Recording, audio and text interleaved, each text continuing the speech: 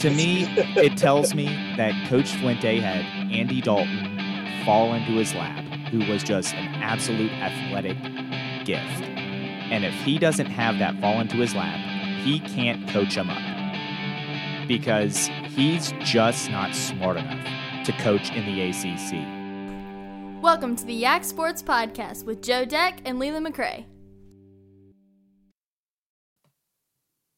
Yak Sports Podcast time. We're here to talk all things Augusta County sports. Joe Deck is with me, and let's jump into it. High school football was interesting last week. There was some fun stuff going on. We were at the Riverheads Glenvar game, and 38-21 the final. Some podcast partner of mine right before kickoff said 17-point differential. Somehow he nailed that completely. But it was a heck of a game. I thought a really fun high school game to watch. And by the most part, other than an obvious negative, everything else was right. Fun. Well, other than the obvious negative, which was the injury. Yeah. Yes, but there was at no point I thought Riverheads was going to lose this game. I felt like Riverheads pretty much controlled this game. The only slight moment of doubt I had was when the street kid planted Cy Cox into the ground at midfield like he was a flower because he just totally steamrolled him. That was the only moment. It was for a split second where it was like, whoa, Glenvar might be something. And then they got to stop after that, I think. And they did. So, they got to stop. Yeah, but then right Riverheads there was where I was like, But then Riverhead stopped them. And after that, I was kind of like, all right, this is over. Because Riverheads, I believe, scored on that next drive. Yeah, and they scored on that first possession. And I was like, oh, wow. Like, I thought this was going to be real close, hard-fought game, and maybe it won't be. But that was the only thing that seemed easy that whole night for Riverheads. Everything else, they had to work really hard for. Glenvar's a good team. Yes. They're disciplined. They just didn't quite have the talent to outlast Riverheads. Right. We give credit to Riverheads all the time for being well coached, and we see it each and every week, and we're used to it, and so we probably take it for granted. But to see another team come in there and be well coached, honestly, you see teams break apart against Riverheads. They never broke apart. They just got outlasted. Yeah, that is what it was. They just got outlasted. I think you're exactly right. I was pretty impressed with Glenvar's ability to throw the ball. I know Riverheads made an adjustment there in the second half to stop it, but for the most part, I thought their quarterback was pretty good.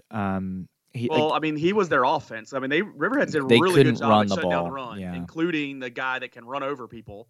They did a good job. I mean, it was like 40, 50 yards they only gave up on the ground. It was not a whole lot of yards. So really the throw-in was the only thing that gashed Riverheads, and they didn't do enough to beat them. I mean, and Riverheads plays that game with teams of, hey, we're going to take away a part of your game, and you're going to have to beat us with the other. And you know, that's what worries me about these well-balanced teams like East Rock was last year and like Glenvar is a well-balanced team. They just weren't good enough for what Riverheads is at right now. And that was kind of my second part of the worry was, you know, where is Riverheads right now? Last year at the beginning of the season, they weren't their best, and they don't need to be. They don't need to be their best till November and December.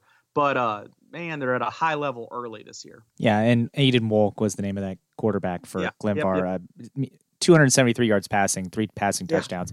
He had a good night. It just wasn't enough, and they didn't score at all in that fourth quarter. Riverheads could have made this a 24-point game if they were really hell-bent on it, because they were definitely driving there on that last possession when they called off the dogs and then took some knees. I think they were. I think they were 2 plays. They were like at the 25-yard line, but they were 2 plays from scoring because Glenvar's defense had you could tell they were exhausted at that point and just couldn't keep up. Again, you know, I know you gave me a hard time up there because I said 17 and not 20-something like I had said before. But the very first thing I said was Riverheads would not have a game within. Riverheads would beat everyone by 3 scores. 17 is by 3 scores. So that's what I realized. I had in my mind Casso was never going to kick a field goal, but then I was like, he's got the kicker to do it if it's a fourth and somewhat long. And he did. And they went up. When they went up a field goal, I knew my 17 was going to be perfect. That was the only question I had was if they would on the board there. Yeah. Because I believe that made it 24-21, didn't it? No, I think it put them up. No, was it up 3 or was it up 10? I can't remember. It was to put them up 3 at the time. That's why we're not news reporters. We're just get on here and yap about stuff. I harped on the radio. I really was impressed with the younger kids that they probably look at their opponents and be like, man, I could be the man on this team. And Riverheads, I'm third deep in the running back chart. I was really proud of that Miller kid. I was really proud of the Gray kid getting big plays on defense, doing their part to help the team. It shows the team atmosphere at Riverheads that is a tradition there. It's just part of the program that kids don't get discouraged because they're not the number one running back. They find another way to contribute, and whether that's starting on defense or on punt block or returning a kick or being the punter, like they're just finding ways to contribute and get on the field and do what they can. And then hopefully at some point, they have the time to have their name in the highlights. Because Zach Smiley is not going to relinquish. He's just the best running back in the area. Like, I would put him up against anybody because he's quick, but man, he has that size and he's just impossible to bring down. He's a really interesting football player, really fun to watch. He can pull away from you or he can run your butt over. So it's good. This week they have another tougher game. When you look at their whole schedule, it's a tougher game. The more I look at it, the little bit of film that I was able to get my eyes on, I do agree with the point you made that I think Riverheads might have played their hardest game of the regular season already. They did. It was this Friday. They beat them by 3 scores, and they're going to pound East Rock. I just don't think East Rock has the same amount of talent that they had last year, and I think Riverheads is going to be hungry after what happened to them last year, and I think they're going to go out and they're going to send a message. So 3 scores or 21? 21 plus. I might even be higher by the time Friday rolls around. I'm not doubting you're right. I'm not going to actually argue with you because I do think Riverheads, and there might be a little fire in Riverheads because not only did they get beat last year at they East got Rock, shut out. Where they're going again. They got shut out, and it really made people like, oh, Riverhead.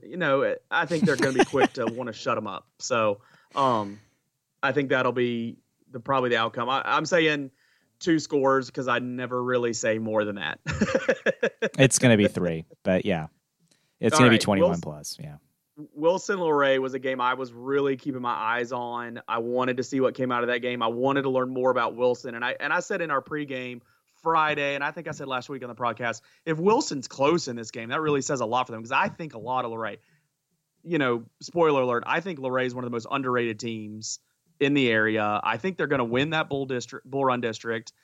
They won the Shenandoah, part of the Shenandoah 2 years ago. So that's not reaching up too high for them. I think they're going to do it. I think it's a team no one's talking about. That's when they get to the playoffs, they're gonna rip off some wins in the playoffs. And so I wanted to learn more from this game about Wilson. I was happy they scored 21, so I don't think they're worse than I thought, but I don't know if they're as good as I think they could be. And so I don't know if I really learned that much more. I don't think they're the second best team in the Shenandoah district, but I'm just trying to place where are they at? Are they third? Are they fourth? Are they fifth? And I don't know if 45-21 cements any thought to me. No, I felt like they were 45th probably fourth before 45th. 45th out of a 6-team division. No, I thought they were 4th. I was just reading that 45.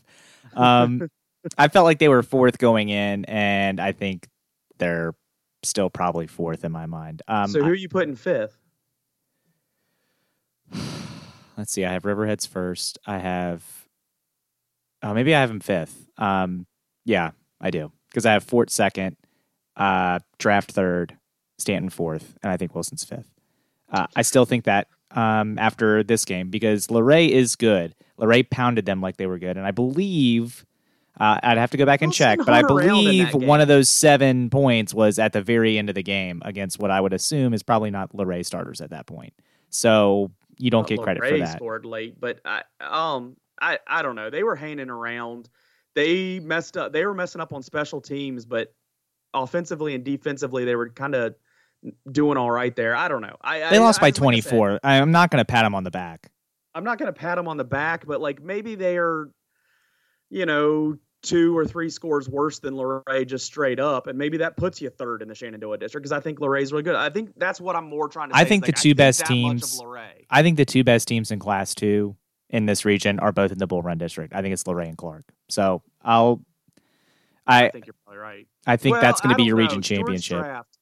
We'll see. I want to see more Stuarts Draft before I say that. Doesn't Draft play one of them? Stuarts Draft plays Clark County like 2 weeks. Yeah, that's what I thought. So we'll see.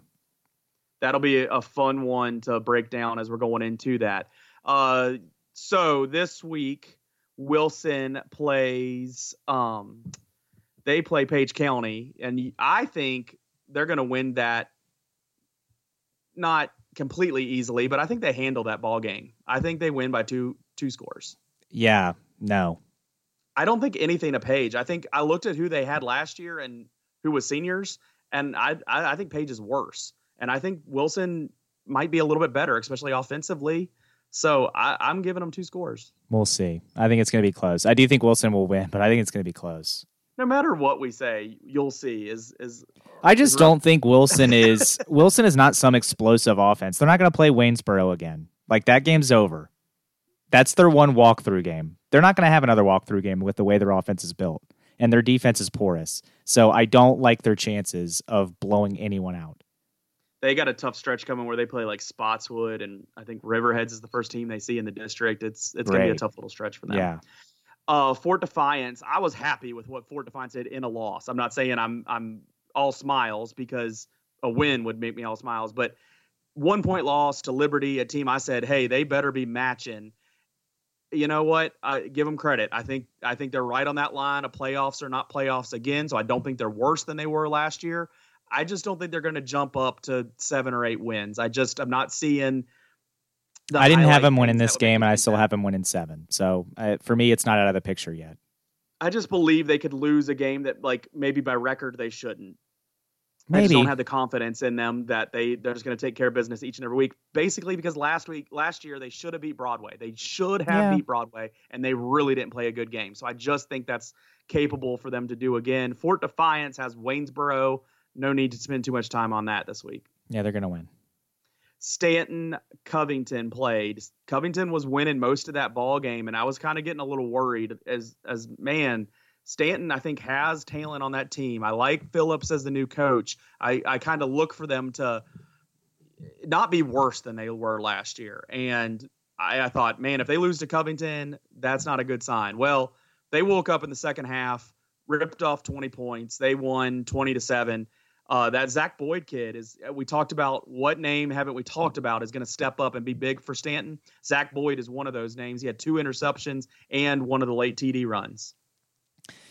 And it's good that Stanton won this game, but like you mentioned, I think you and I both were kind of looking at each other, scratching our heads at what the heck is going on when Covington was winning that game. And Chip thought he was going to pull 2 up on us there for a while. That would have been unbearable if we had fallen 2 behind Chip. Would have been tough to deal with. Yeah, I would have walked out of there. But luckily for us, the Stanton Storm, the team we believed in, came back and won and found a way to win that game. But like you, I think if they're struggling at Covington, I know it's their first game of the year, so maybe they're shaking off some rust or whatever. That's where I was going to go. But this game at home this week, where we're going to be, Liberty Christian comes to Stanton, that's going to be a very important game for Stanton. And I don't know who's going to win that yet. I know you put your prediction there and you wanted mine, but I put GTD for game time decision. I don't know. Right now, I still am 50-50 on who I would pick in this. I think it's going to be a very close game, and Stanton needs to play like they did in the second half of that game and not the first half.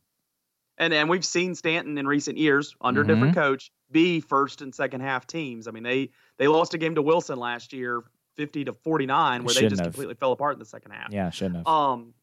Looking back before we look forward against Covington, you come out a little rusty first game against a team that's already played 1 game, new coach. Everybody, you're on the road. It smells terrible. Maybe you come out a little bit slow. And so I'm gonna look at that and give it credit that they just came out a little slow, and that second half team is closer to what we'll see the rest of the way. So I'm picking Stanton this week. A close game. If it goes the other way, I wouldn't be shocked, but I'm picking Stanton. Liberty Christian, a 3-7 team last year, and I know they get, not recruited kids, but recruited kids. You get kids that coming in there. It's a private school. Yes, they're playing in the VHSL, but it's a private school. So it might not be the same kind of measuring stick that I apply to every other team that's, a public school, but I'm picking Stanton. I just think home opener, Dodd's going to be going. I'm picking them. I also don't think they graduated that much at Liberty Christian, though. So, I mean, draft was 3-7. Look what they're doing. That's true. That's very true. Speaking of draft, they played Waynesboro. It was a whooping as expected. Aaron Nice, sophomore, keeps tearing it up. He's good. I think you and I both knew he was going to be good. Yeah, I think you and I both knew he was going to be good coming into the season. He hasn't disappointed. 42-0. Waynesboro's given up, 83 in 2 games and scored none. So, yep. Not a good recipe there in Waynesboro, but draft, they're going to play Covington next. I agree with what you put, full control. You have them by 20. I somewhere in the 14-21 range.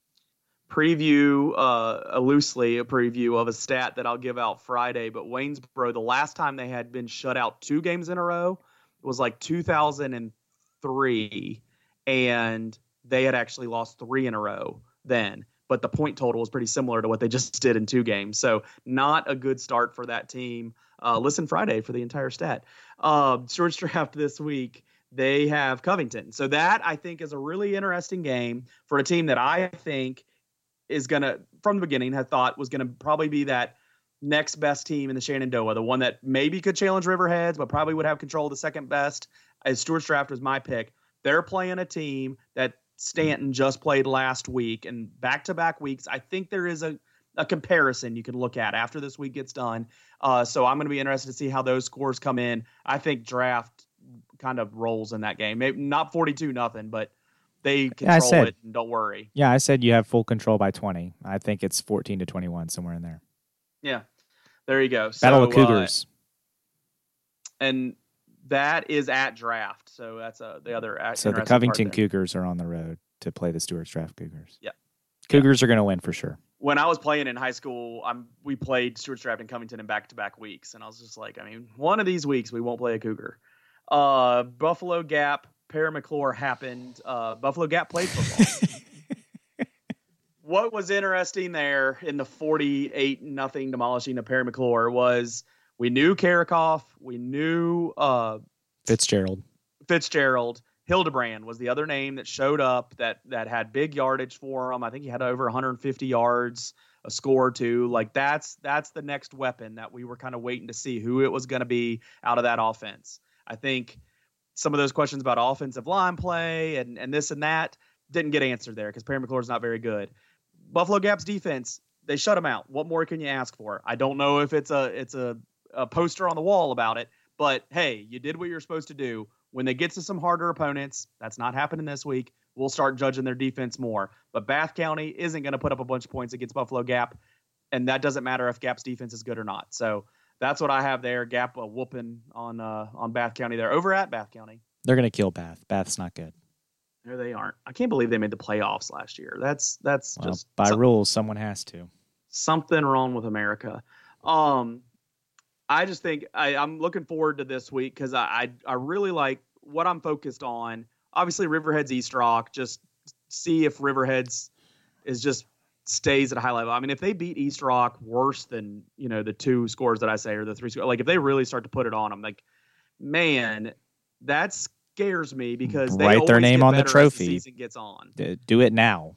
Put their name on the trophy. They're going to play the 2A champion. They're not even going to play Chilawi or whatever goof school comes out of the South because they're going to get sacrificed. No need to play the game and have some kid get hurt. Just play the 2A team. It'd be cool if a different challenge could arise, or what would be like something that legitimately could happen. I would just like another single A school to like look really good. I don't know who that's going to be. I haven't seen a team that's jumped off the page at me yet.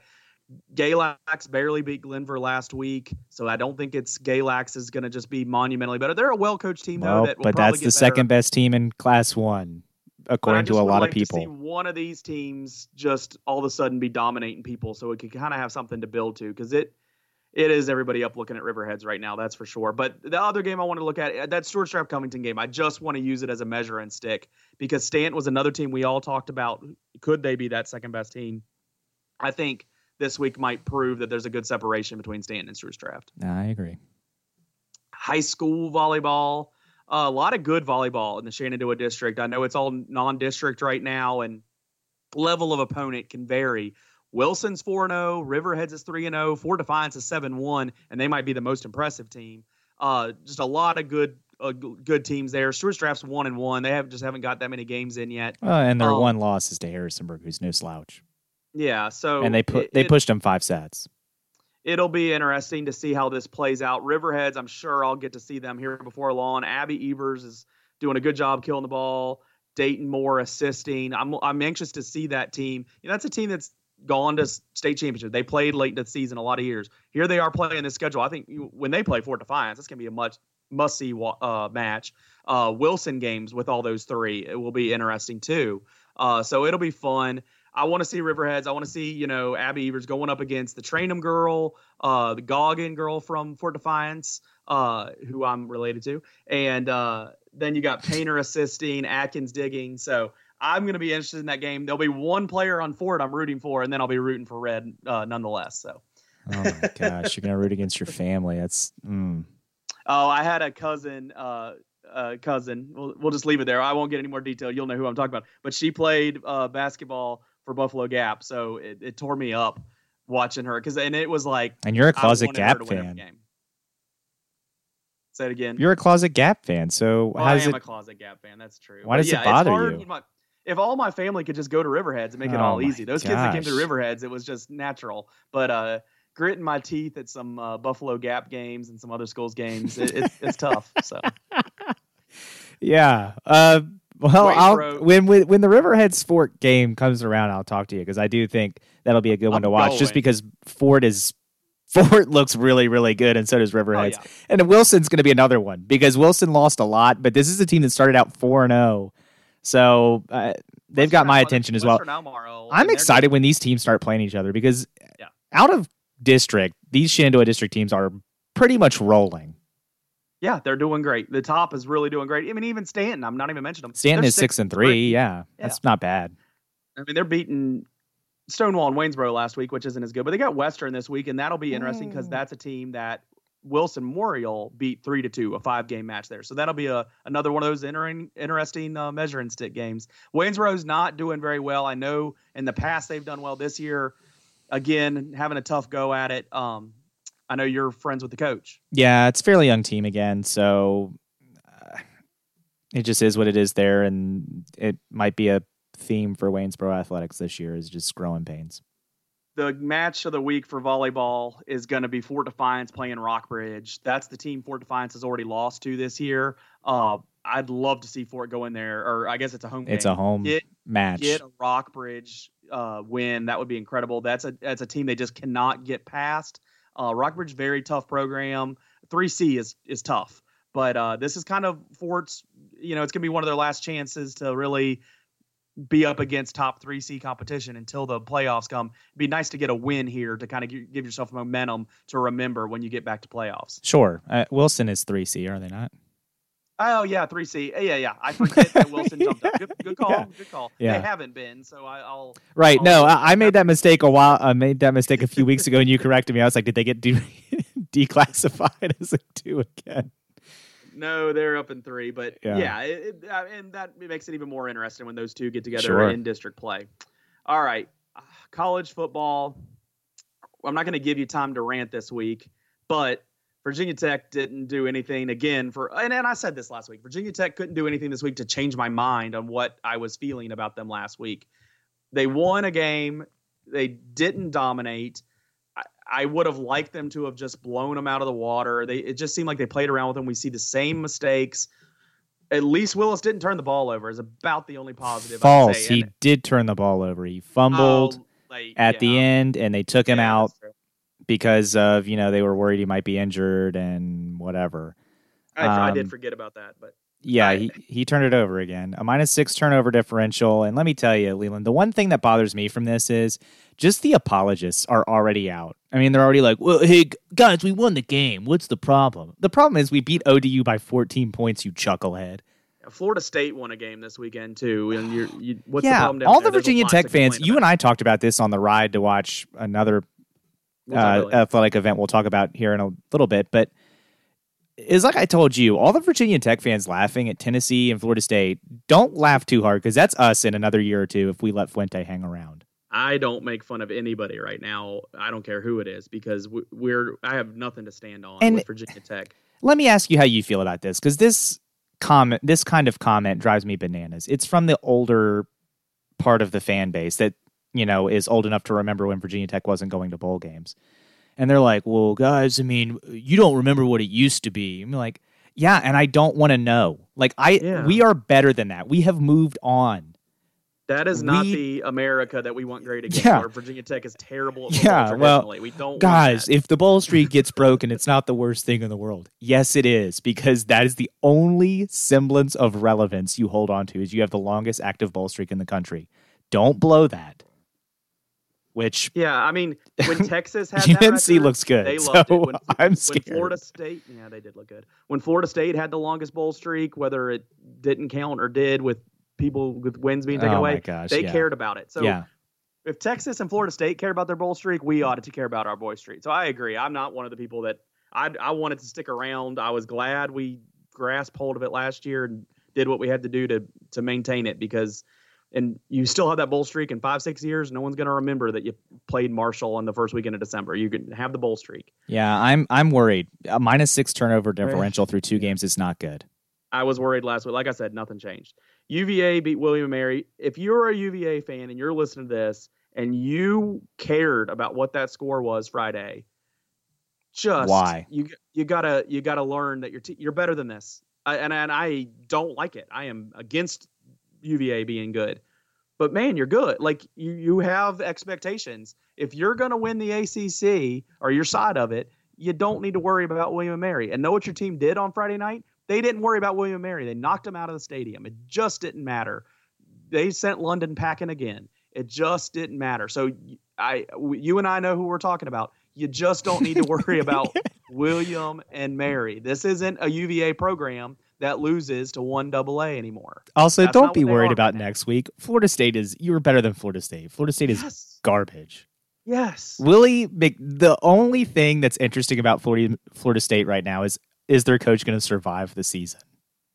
And I think I saw on Twitter, and I'm not trying to go after anybody, but I think it's a conversation point. So, hey, Jeff, we're going to talk about you for a second. You were talking about game day potentially coming to Charlottesville.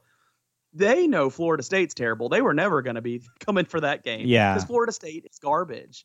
And you just don't have the home schedule this year for Florida State to come, or for game day to come. So I looked at the home schedule. You just don't have the games. You play everybody that's tougher on the road. Maybe you can get game day to one of your games on the road, which is still a pretty good thing. That's still national attention on your game. You're a part of it. You get the extra interviews, all that. But you're just not going to get it in Charlottesville this year. Maybe next year, if you go win this side of the ACC, next year, all those hard teams in the ACC are coming to you. So that would be probably what you're looking for. It's just not going to happen this year from the schedule I'm seeing. That's my opinion. I look at that Notre Dame game. If you're going to get game day involved in one of your games at Notre Dame, 9:28, that's a possibility. The problem is Notre Dame plays Georgia the week before. So if game day's not at that game, Notre Dame might have lost by then, and they won't want to be there the next week. Yeah, and I'm not sure game day goes to Notre Dame, Georgia, just because it's on CBS, I believe, and sometimes ESPN's kind of funny about doing games on different networks. But Notre Dame They've done it. Alabama, LSU. They've done it before, but they're kind of funny if there's another game that is semi-interesting that is on their network. And I'd have to look at the rest of this. But they do it like 3 or 4 times a year.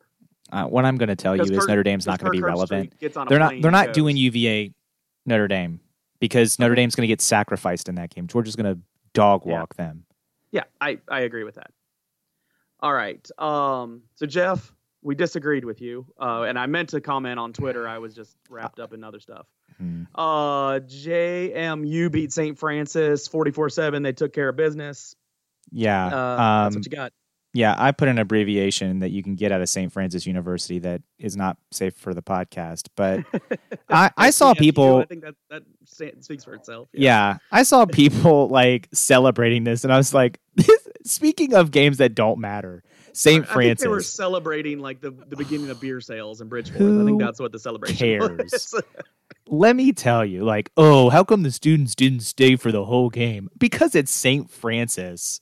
Look, old man, just because you don't like college football and like watching JMU play doesn't mean other people do. Get a life and watch Clemson versus Texas A&M or LSU Texas instead of staying for 4 quarters to watch JMU beat the bejesus out of a team that Riverhead's JV team could outrun on the field. They were horrible. I had no awareness of this game. St. Francis is offensive to football. They are offensive to the sport of football. I think by the end of Saturday, I knew JMU had won a football game. I had no idea I couldn't remember who they played. I didn't have any idea what the score was. I just had no awareness of it because it was that much of a whooping. Nobody even talked about it. Texas A&M, Clemson. Clemson just controlled that game. And I'm going to lump them together. LSU, Texas.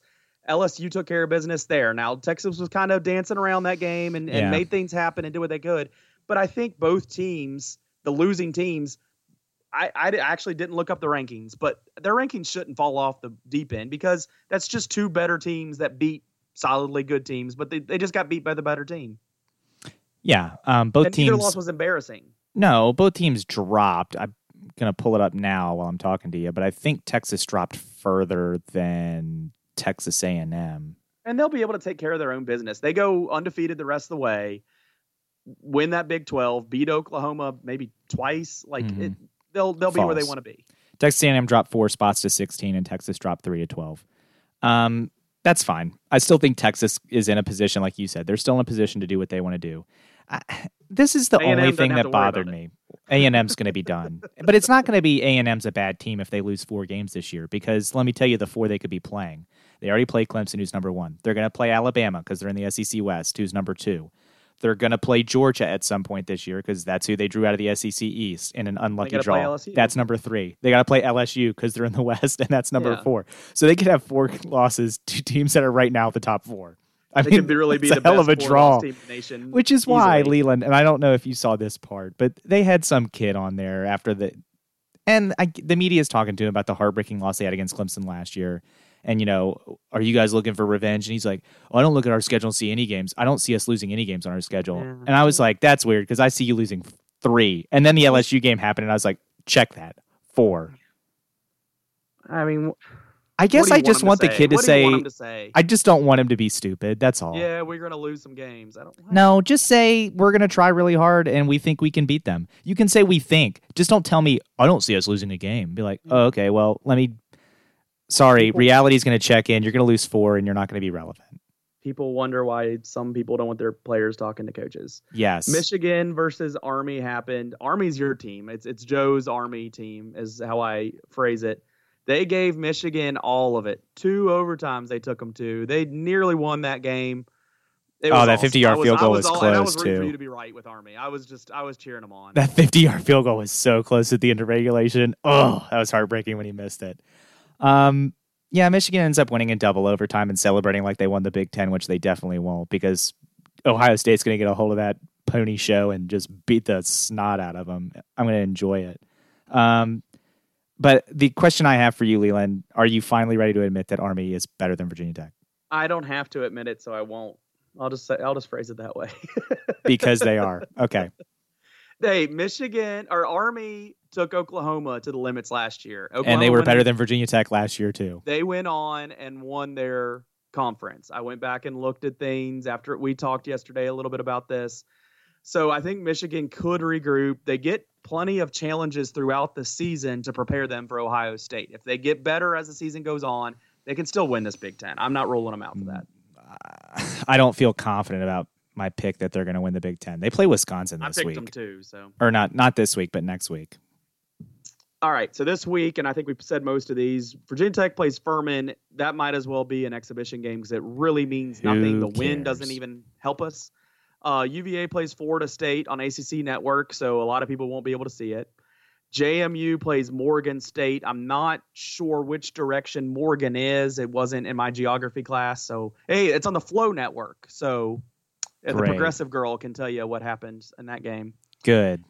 And you know what, JMU fans complaining you don't get the Flow Sports Network? Good. We don't deserve to be on TV when we play teams like this. Jeez. Hey, they played West Virginia last week, and a lot of people took a lot of positives away back from, hey, we hung with D1. That is. West Virginia looked terrible against Missouri. It might mean nothing that they hung with West Virginia. Yeah, but that's a game that does deserve to be on TV. St. Francis shouldn't have been on TV, and Morgan State isn't on TV, which thank goodness. Was it on TV? What was St. Francis on TV? It was on Comcast Sportsnet Washington. Oh, that hardly counts. Game day is going to Iowa State, Iowa. We had the game day talk. That's where they ended up going. It's not, a real as sexy of a matchup that you would expect for game day to be at, but it's still a solid little matchup. Game day does reach out every so often. I believe that game, that's not the game Herb Street's calling on Sunday night. So that goes to my theory that they'll go where they want to on Notre Dame, Georgia when that comes. All right. Well, let's talk. Also, let's address the elephant in the room. It was like option C. Stanford lost. Syracuse got killed by Maryland, which was going to be option A with Clemson and Syracuse. Syracuse, a team that has beaten Clemson 2 years ago, gave them all they could handle in Death Valley last year. Yep. And then Stanford lost to UCF, which I think was the only one they even entertained other than that. And then Stanford, lost to USC. But then, so now it's Iowa State, Iowa. And that's usually where JMU swoops in and tries to grab one. Yeah, but we're playing Morgan State, so you don't get game day when you play Morgan State. Which state is Morgan? I think they're in Tennessee. Hey, they might be the best team in Tennessee. All right, so Major League Baseball, Red Sox fired their president of baseball operations. So not only you and I, with our picks, were wrong about how good the Red Sox would be this year. They're mad with their president. They got rid of him. So they have no path to the postseason, and they're just cleaning house now. That's fine. Please don't hire Mike Elias. I'll just die on the inside. I'll just embrace the darkness. The little bit of hope that I have for the Orioles. No, the Orioles, I look into the future and I'm like, yeah, I see a path. I see what we're doing. I see the goal. If we lose the architect of the goal, there's no point in any of this.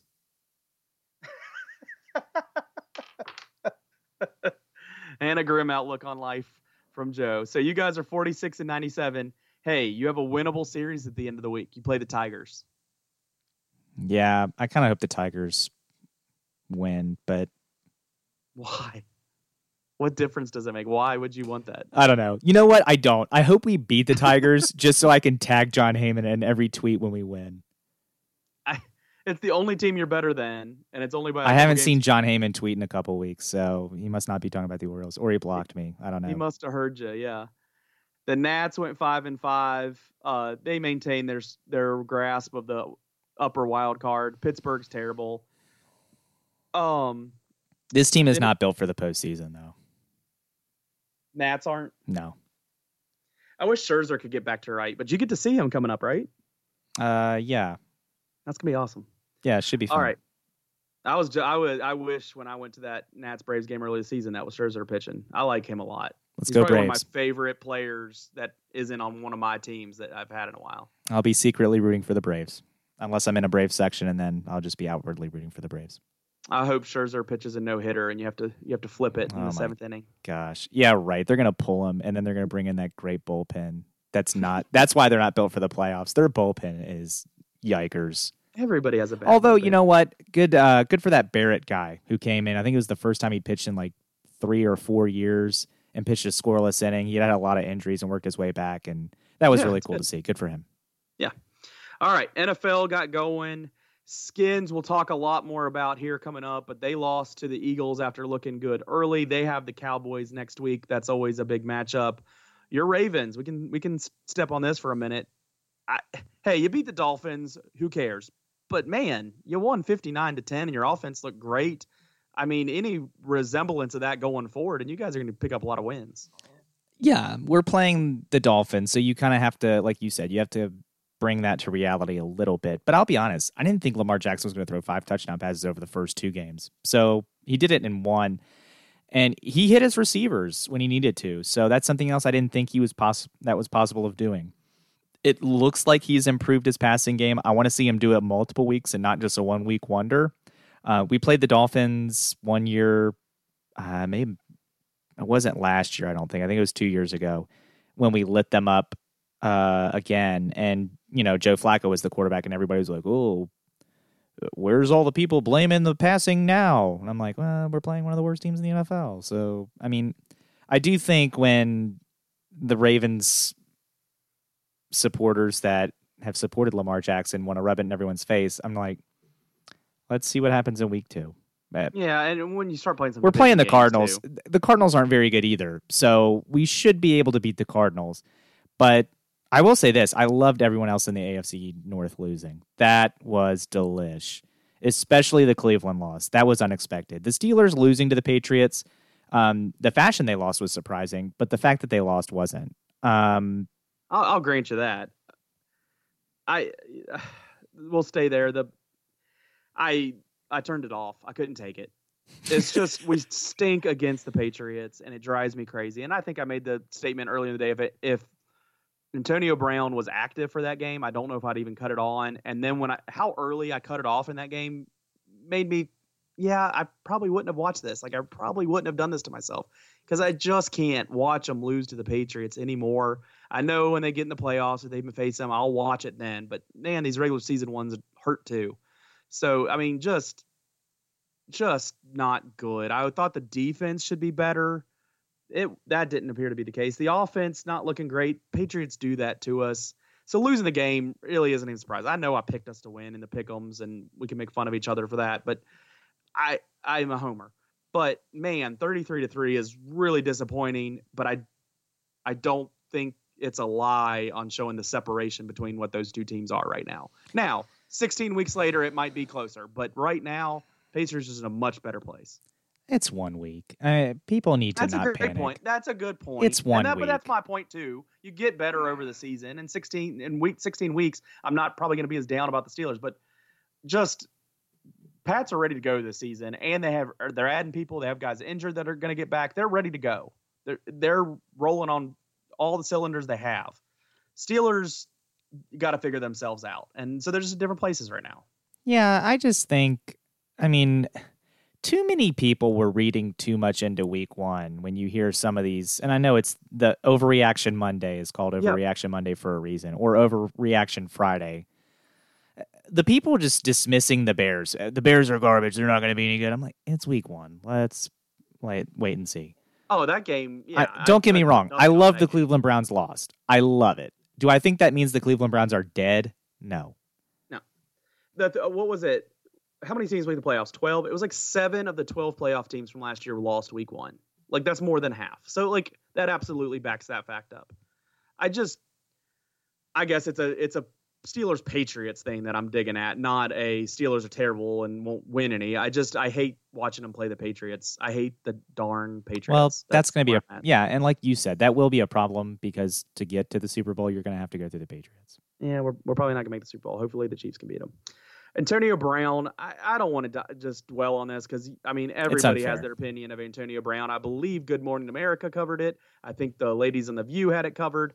I don't think people need our opinion. That's obvious. The guy's a clown, and I don't know. I'm starting to think this was all planned. I'm starting to think he wanted to be on the Patriots in the worst way. Did you watch any moments of the Oakland Raiders Hard Knocks? No, because Hard Knocks is fake. That guy is not some diabolical genius. This isn't the Joker from Batman. I'm going to laugh if he is calm, cool, and collected in New England. I'm going to laugh. This was not orchestrated to the nth degree. Now, maybe he got some advice on how to get the heck out of there once he had already started paving the road. Maybe he did, but he had to go get advice from somebody. He didn't just do it on his own. This guy is no just major planner of what he's doing. Like this, that's not what's happening. You know what? I think he wants to watch the world burn. I don't think he knows how to light a match. And maybe that's what I'll root for. Maybe I'll root to watch the world burn this year because I really, despite the 59-10 shellacking of the Dolphins and the fact that we got a game up on everybody in the division, I still don't think we're going to the playoffs. And if we're not going to the playoffs and I'm not going to be happy, I don't want anyone to be happy. Let's go Patriots. Let's do it. That was like the closest I ever have been to cursing at you on this podcast. This week, the interesting game coming for me, Saints-Rams. Yes. That's the afternoon game on Fox. It's going to be awesome. It should just be offense like crazy. That brings up my topic. Drew Brees, no doubt Hall of Famer. Yeah. When in his career was he the best quarterback in the league? When was he the best quarterback in the league? I'd say you can make an argument when he won his Super Bowl over the Colts. I think you could have made a case that he was the best quarterback in the league. Maybe at best. You can look at during his time. Tom Brady's been the best quarterback. Aaron Rodgers has had time as the best quarterback. Probably on the front side, you're still looking at like a Brett Favre. Peyton Manning has been the best quarterback during his career. And I know it's two different sports, but in baseball, all the time people talk about, are they Hall of Famer? Were they the best player in their position? And honestly, that starts knocking guys out pretty quickly. I don't think I would have ever made the argument. I never would have personally made the argument Drew Brees was the best player. I think he's had some good seasons, but it seems like he's always gotten overshadowed in those seasons by a better playing quarterback. And I think that's interesting. He's a no doubt Hall of Famer. I'm not trying to say he's not a Hall of Famer. I just don't think I think he's always played second fiddle to somebody else. Okay. I mean, the NFL Hall of Fame is not as hard to get into as the MLB Hall of Fame either. Curtis Martin is in the Hall of Fame. I mean, when was Curtis Martin the best running back ever? Never. That's a good point. I thought I was thinking about it while I was watching ads for the games. And so I just thought that was an interesting thing to think about with Drew Brees on how good he is and the records he owns. I mean, it's him and Peyton Manning own the top of the record books. That's who it is. And then Tom Brady's got some specific ones otherwise. But I just think during the majority of his career, Peyton Manning was better or Tom Brady. So yeah, and I think Aaron Rodgers. I mean, there was a couple of years there not so long ago that we were talking Aaron Rodgers was best quarterback.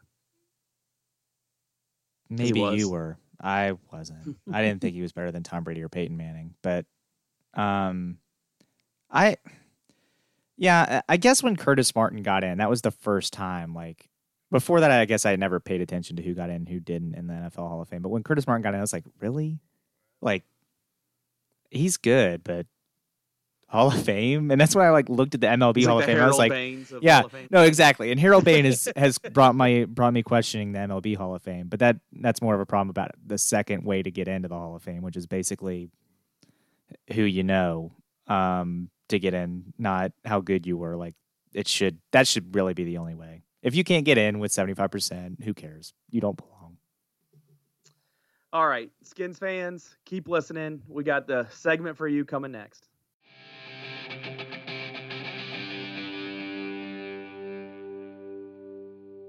All right, next on the Yak Sports Podcast, we have Michael Phillips from the Richmond Times-Dispatch, and he's here to talk all things Redskins. Michael, thanks for jumping on with us. And there are lots of things to talk about. Well, we got a while to talk here, but thanks anyway for coming on here. I guess it's hard to just jump in without focusing on the game that just happened. They looked good early. Talk about that game. Talked about what looked good, and then what cost them the win. Yeah, that was everything you'd want to see from the team in the first half. The defense was holding Deshaun Jackson in check. The offense was moving the ball, getting those big chunk plays that they lacked last year. Terry McLaurin, the wide receiver, huge breakout game for him, which you love to see, obviously, as a rookie. And then in the second half, the exact opposite of all that. Everything we saw last year that caused this to crumble. So defensively, miscommunication in the secondary, giving up big plays. Offensively, just couldn't get anything going. Lots of penalties, man. Lots of penalties. That's something that's going to be a big focus going forward. There was a stretch in that third quarter where the offensive line had 5 penalties in the course of 10 plays. And I don't care if you're Vince Lombardi, you're not moving the ball down the field if you get penalized every other play. Well, now we're looking overall sense on the team. I mean, some good quarterback play yesterday, but I mean, Haskins is the future of that organization. You take out that. Talk about that quarterback position and kind of the outlook as it sits now. Yeah, absolutely. Case Keenum, the numbers are very good. I thought the performance was fine. I would probably draw a distinction there. Haskins is the future. That's unquestioned. They're going to wait for him to be ready. And I think how long that takes is a product of how well Case Keenum does. To me, the magic number is 2 of the first 5. I think he's got to be 2 and 3 out of the first 5 games to continue to get to quarterback this team. If he's 1 and 4, game 6 is against Miami, and Miami, I guess everybody knows by now that's a team that they are tanking, and they are tanking very successfully after one game. So if you were going to put Dwayne Haskins in, great opportunity to do that. Road game, not much pressure, team he can probably beat. That said, if Keenum can get to 2, if he can beat 2 and 3, I think that'll buy him a ticket for a few more weeks at least, and Haskins a few more weeks of development, which would be good for him. Everybody saw the preseason highlights, and he certainly did very well. I think that just having a full grasp of the NFL and the offense, it would serve him very well to not be in until midway through the season or maybe even a little later. One thing I've noticed about this quarterback, this draft pick, is, when RG3 was drafted, everybody was all in from the very start. Everybody was going crazy. Everybody was buying the jerseys and the T-shirt.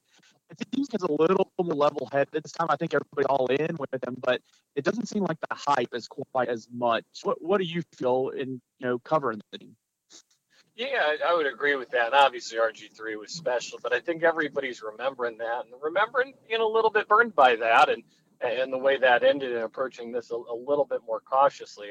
I would say also there's probably more excitement about all the weapons around him with RG3. You had a little bit more going on than you do right now. That said, I think when he gets in, when he's starting, and certainly if he's winning, I think that bandwagon will pick up some folks pretty quickly. There were also, he wasn't the number 2 consensus overall pick. He was a guy who, slid to him midway through the first round, had only played 1 year of college football, so didn't have the hype, the Heisman, all those things. I just think Redskins fans are very cautious in general right now, and I could see why. It's an organization that's let them down over the past 2 decades. All right, let's talk about defense. I mean, an important for any football team, but it's important for the Redskins to be productive on defense there, as offense tends to be up and down for them. Talk about defense and kind of the outlook on them as the season goes on and who they have. Yeah, well, they're very talented personnel-wise. Josh Norman, love him or hate him, he's a good NFL cornerback. Landon Collins, very good at the safety position. You go up front, big names. Ryan Kerrigan, obviously, Montez Sweat, the rookie, is very good.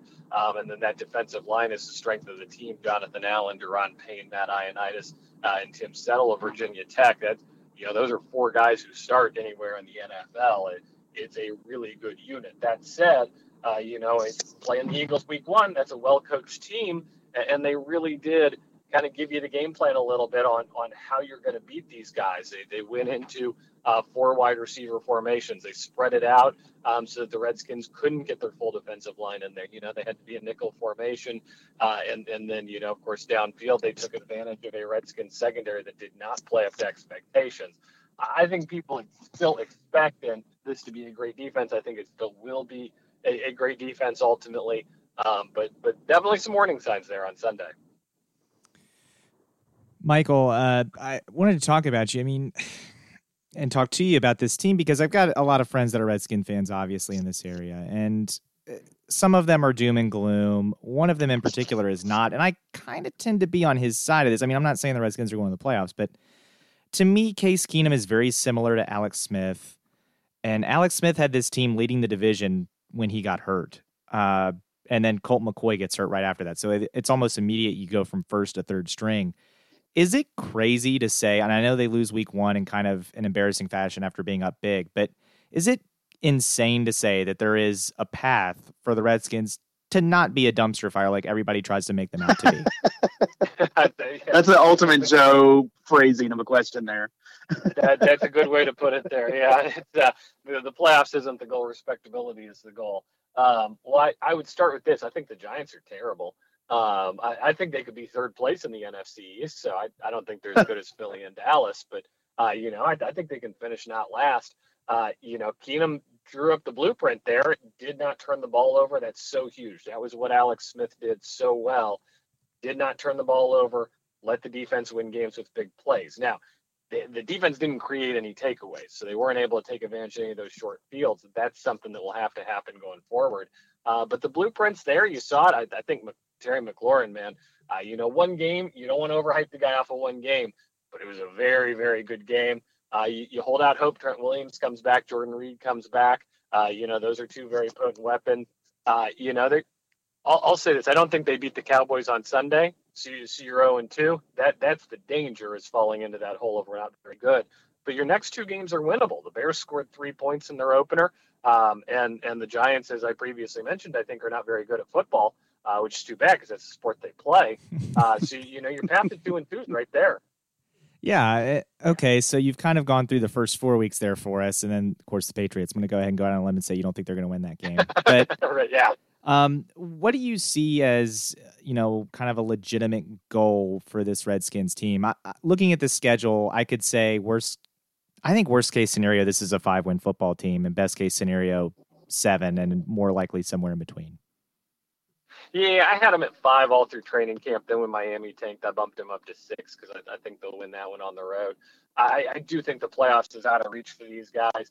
I think you want to make strides. I think whenever Haskins gets in, which I think will happen, I think that's when the season really starts. You want to show enough to show that, hey, maybe, if we put a couple pieces around this guy and continue to build on this thing, it's going to be okay. He's a guy we can trust going forward.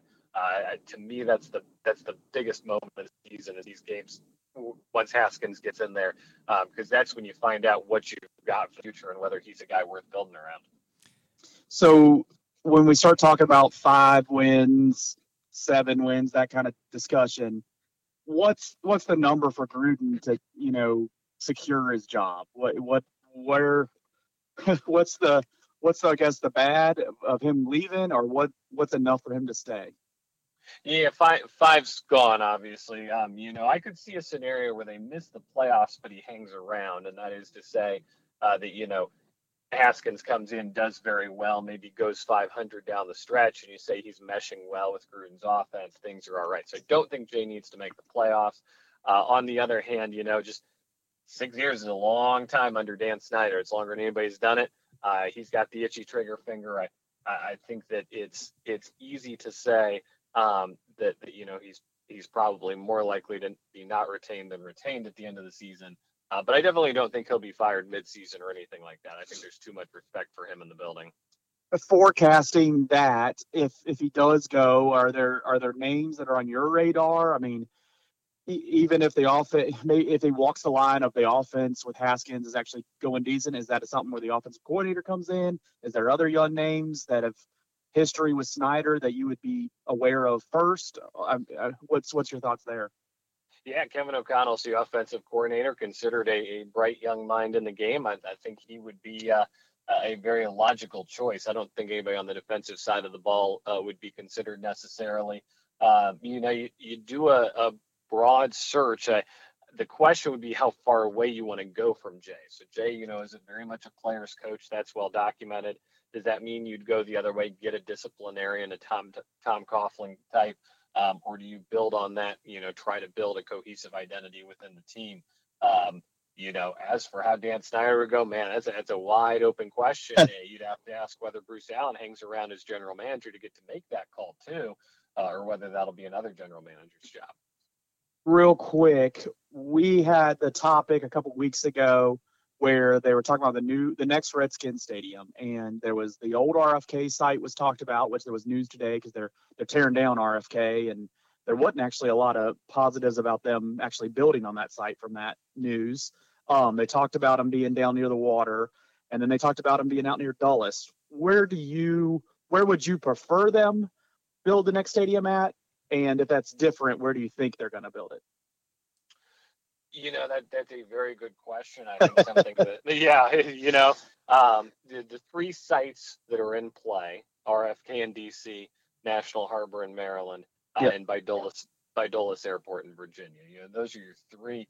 I think that Dan Snyder and the team and the fans all want to be at RFK. And frankly, I want to be at RFK too. Great site, great history. Makes a lot of sense for the Washington Redskins to play in Washington, middle of the city. I think there would be a lot of energy around that. I think that would have very broad support. That is the toughest one to land by far. City's got a stake in that. The federal government has a stake in that. It may even require congressional action to free up the RFK land. So you're talking about a very tall hill to climb there. They're working on it. And that's not to say it won't happen. It's just to say this is a very, very tough thing for them to pull off. I hope they do it. If not, I would consider Virginia a slight favorite over Maryland. It's what they know up there in Ashburn. I think they envision a big complex where they would, potentially control a lot of land, have a lot of entertainment options nearby. That's something a lot of teams have done. The Patriots have done that. The Cardinals have done that, for instance. But job one right now, still getting the RFK site. They're still working on it. It's tough to say if they'll be able to get it done. I just say it's very, very hard.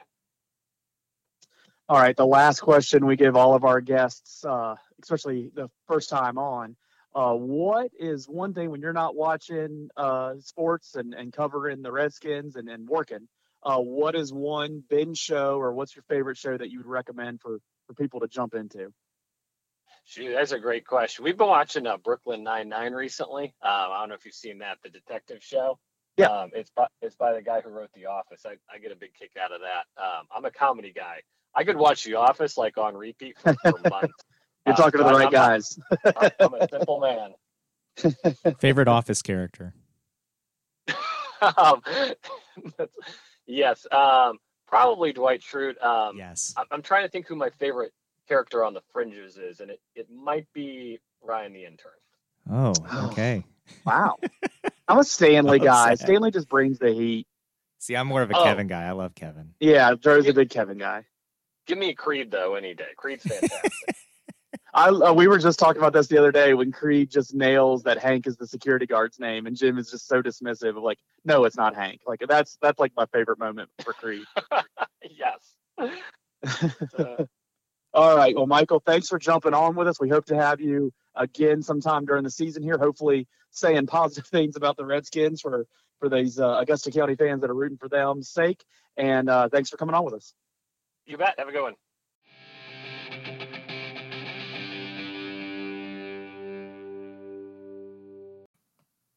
All right, Joseph, D-block time. We're going to talk about us. What is dominating your life? What did I put?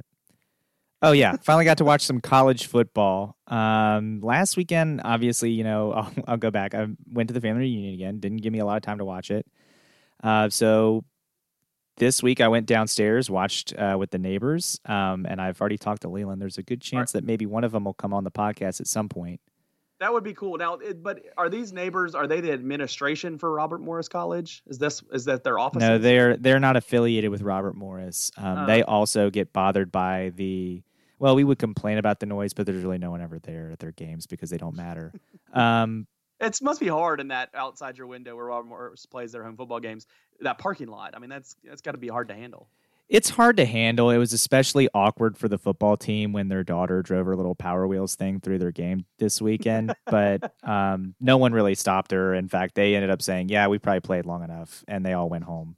I don't even really know if I didn't see any officials. I don't even know if it's really an official game or not. But so what games did you get to be able to watch? So we watched the Virginia Tech game. He knows I'm a Hokie fan, so we watched Virginia Tech, and I got stressed out at a certain point in that game near the end.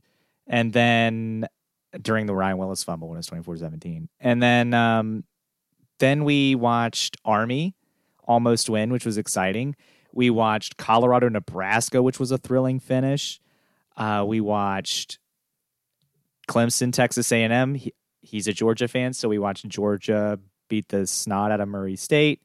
And then we watched LSU, Texas, which, oh, wow. We also caught the end of the BYU, Tennessee game, which, again, Virginia Tech fans don't laugh, but I did laugh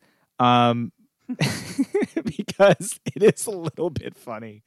And they also didn't take advantage to take BYU out of the game. They had a chance to go for 2, and they didn't do it in overtime. And then in double overtime, they lost.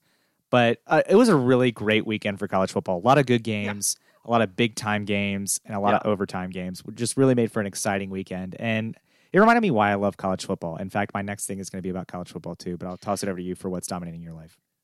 Before I get to that, I love this weekend that they just looked at it legitimately, where I think a lot of times they shove all the games at 8 o'clock. I loved that, like ABC, ESPN, all the same decision makers. They said, no, we're going to dominate the rest of your day, 3:30 and then 7:30 or 8 or whatever time that game was. I love that they planned ahead a little better on that than sometimes they do, because sometimes ESPN has a great 7:30 game, and then their 8 o'clock game is also great. Like spread these things out, people. And I love that the Big Ten is putting the games on at noon. Like they call it high noon or whatever on Fox, and it's a lot of Big Ten games. It'll be some Big 12 games as well. I love that like everybody's just trying to spread back out because you can win those blocks if you just spread out, because I think there's a high majority of football fans that are there all day. ESPN is very consciously not making an effort to put a good game on at noon, so that's fine. And yeah, Fox looks like they want the noon game. I'm sure the noon game was a little. Never puts a good game. It's not like they're changing their. It's not yeah. I'm just saying they've made an effort to put a good game on at 3:30. They're not going to do that for noon. It looks like. You know, if you're a Big Ten Michigan fan, maybe the game at noon was a little too good of a game for your liking. But it was a good game. I enjoyed it. The Texas-Oklahoma game is always at noon, which is I cannot wait for that game. It's going to be phenomenal. I like that it is. The Red River Shootout is going to be great again. Yeah. Are we allowed to call it that? Yeah. But no one that's going to be offended is going to listen to this. So yeah. Nobody's listening anyway. What is dominating my life? You and I rode up the road to Harrisonburg, watched Virginia Tech play some soccer yesterday. I was in support of cousin Kyle Stenzel. Mm-hmm. He's experienced an injury, so he's on the sidelines now, not able to get out on the field action. And then as a freshman, probably would be tough as is. They're a good team. I mean, they're a team with high goals, and so it was interesting to hear some of the comments from him about the players and who was good and this and that, and also being able to see Kasak from Riverheads, you know, another local guy, another guy out of SoCa, out of the local soccer league here. It was great to see him play, and he's one of the best players on the team. He does a really good job as a defender. He gets to play up a lot as a defender. He gets up on that outside, giving a lot of crosses. He handles a lot of the corners. It was awesome to see him play. Virginia Tech won, so that's all that matters. It got a little tight there a couple times against Hofstra. Virginia Tech was the better team. Hofstra got one really easy goal and another goal that shouldn't have been so easy. I think one of their goals I would give legit. So 4-3, Tech won, but they had to score late to win that one. Yeah, I was also really impressed. He's not from this area, but that Nick Blacklock kid, number 16. We can only like kids that played in Augusta County. False. I can like good soccer players. Nick Blacklock put some serious bend on the one shot that almost went. It was the one that went off the bar that you and I, when he shot it, I was like, oh, sick. That was good. He also had a cross for that earlier goal that went to Strickler. So they played well, and like you said, they're a good team. They're a top 25 soccer team in the country. Offensively, they played really well. They are good. Yeah, defensively a little shaky there at the end, but again, it's a non-conference game. It's early. They're going to get better as the season goes along, I'm sure. Well, they got UNC this week, so it gets we'll be rooting for them. Oh yeah, it's going to get real. But we'll be rooting for them along the way. It was really fun to watch, and I'm glad Virginia Tech won. Yeah, definitely. I didn't want to be the curse. I didn't want to be the bad luck charm. Oh, no doubt. So, probably we got to see one of our most loyal listeners too. That was always good. Yes, always good. It's probably the only Tech soccer game I'll actually get to make this year. Hopefully in future years I'll be able to make more, but I'm not going to a tournament. Glad I got that. Not going to the tournament. You hardly get me across the county for a game that we're not covering on the radio. I don't know how I'm going to get out of state. Out of state? Virginia Tech's in the top 25. I'm sure they'll have at least a home game. Hopefully so. That'd be nice. Oh, sorry, match. Yeah, my bad. What I know that you need to know, and this is not a positive subject, but Mike Barber, he was on our podcast last week. His puppy, his dog, passed away. 14 years he had his dog. I just wanted to bring that up, that he's been on the podcast enough. You get time on the show, that we're feeling for you, man. Our thoughts are with you. We hope 14 years. I mean, that's a long time, and not that ever losing your dog's a good time. But man, what an attachment that is. And I haven't had a dog for a long time now, since moving out of my house, going to college. I miss having a dog. I think we'll get one eventually, but seeing his tweet about that makes me like, oh yeah, that's the negative side that comes with pet ownership. Yeah. It's always hard losing a pet. Yeah. So we're thinking about you, man. And I just want to make sure all the podcast people know what he's dealing with there, and everybody's thinking about him. And I know a lot of people can relate. So we're thinking about you, man. What I know that you need to know also came up while I was downstairs with the neighbors. And I think this is maybe part of why I love college football. just, in the pros, it's great. It's, of course, if you're going to nail me down, yes, it's better football than college football because these people are elite. And some college teams are not. But when you're watching the college game and the team scores and the fans are going crazy and the band starts playing the fight song, there's some really great fight songs. Look, I wasn't rooting for Tennessee, but I love Rocky Top. And when they play Rocky Top, I can't help it. I was humming along, and again, my neighbor's a Georgia fan, and he just looked over at me and goes, "Are you humming Rocky Top?" And I was like, I just love the song. I'm not rooting for him, but I love the song. And, I was doing the Texas fight song because he's an SEC guy, so he was rooting for LSU. I was rooting for Texas, so I'm doing the Texas fight song and clapping and hook 'em. So SEC fans root for LSU. Oh my gosh, it's so disgusting, Leland. I thought LSU would be would be on the status of no one roots for you. No, SEC fans root for SEC teams when they're not playing each other. I just thought LSU was outside of that. No, no one is. He was rooting for Texas A&M. Like hates them the most. He was rooting for TAMU too against Clemson, and luckily Clemson won. I was doing the Tiger Rag. It was great. I just loved it. The college fight songs are so much fun. They are fun. I miss the old NCAA football on PlayStation because a lot of the years there they had them like just as the theme, the music, your menu music. Yeah. And I'd memorize. I mean, yeah, I knew. Oh, that's Georgia Tech. Oh, that's. Yeah, I need to listen to Riverheads again because I haven't quite picked out which school they took theirs from. But again, someone that we were in the press box with was disappointed that Glenvar stole their fight song from Notre Dame. Spoiler alert: if you're at a high school, you stole your fight song from a college. It's a fact. There's like 20, 30 fight songs out there. Everybody's just stealing them from each other. Yeah. Like James, I know James Wood was on Wisconsin. Sharando's Hail to the Victors from Michigan. We used to play at Riverheads. It was like the Washington and Lee Swing was the name of the song. Which I don't know if we have to change the name of that or not, but it was the Washington and Lee Swing. I'll have to ask my cousin how their fight song goes. That makes me think it might be Washington and Lee University, but I can't tell you where they stole from, but I know they stole from somewhere. No doubt about that. All right. The U.S. Open is just a topic I had because we haven't talked about it all for the last 3 weeks. It's just like not even on my sports radar. Here's the thing. It's nothing against tennis. I actually kind of like when the majors are going on. I usually try to make time to watch tennis. Unfortunately for the U.S. Open, this fell on like the worst weekend for the U.S. Open in my general interest. Like I said, it was the first weekend I was going to be able to watch college football, so there was 0% chance it was going to pull me from that. And then we went to go watch Virginia Tech, so I didn't get to watch the final with Nadal and Medvedev, although I think technically we probably got back in time for me to watch it, and then I just didn't. Yeah, the U.S. Open's great. There were some good stories. Serena went down in straight sets to a teenager, which was pretty surprising. She didn't freak out this time, though. No, I think she just got smoked. I think that's what happened. And then Medvedev came up short against Nadal. Nadal is, again, just him and Federer, man, and Djokovic. I think the only time I've really been like anxious about the U.S. Open, it was like when Agassi, that last run he had when he was like old. I was in college, and when the Americans were good. It was the last time an American was good. That was like the last time like that was building. He was like winning, and then it was gonna be on 2 nights later, and then he won, and then it was gonna be on 2 nights later. Like it was mandatory. Like we were like, all right, we're getting to Tots by this time so we can watch him. And then the cool thing was the whole bar was like into it, and like people that probably never watched tennis any other time of their life was into it. So that was a really fun environment. But I really think it was then the last time I was into that. And so we're talking 11, 12 years ago.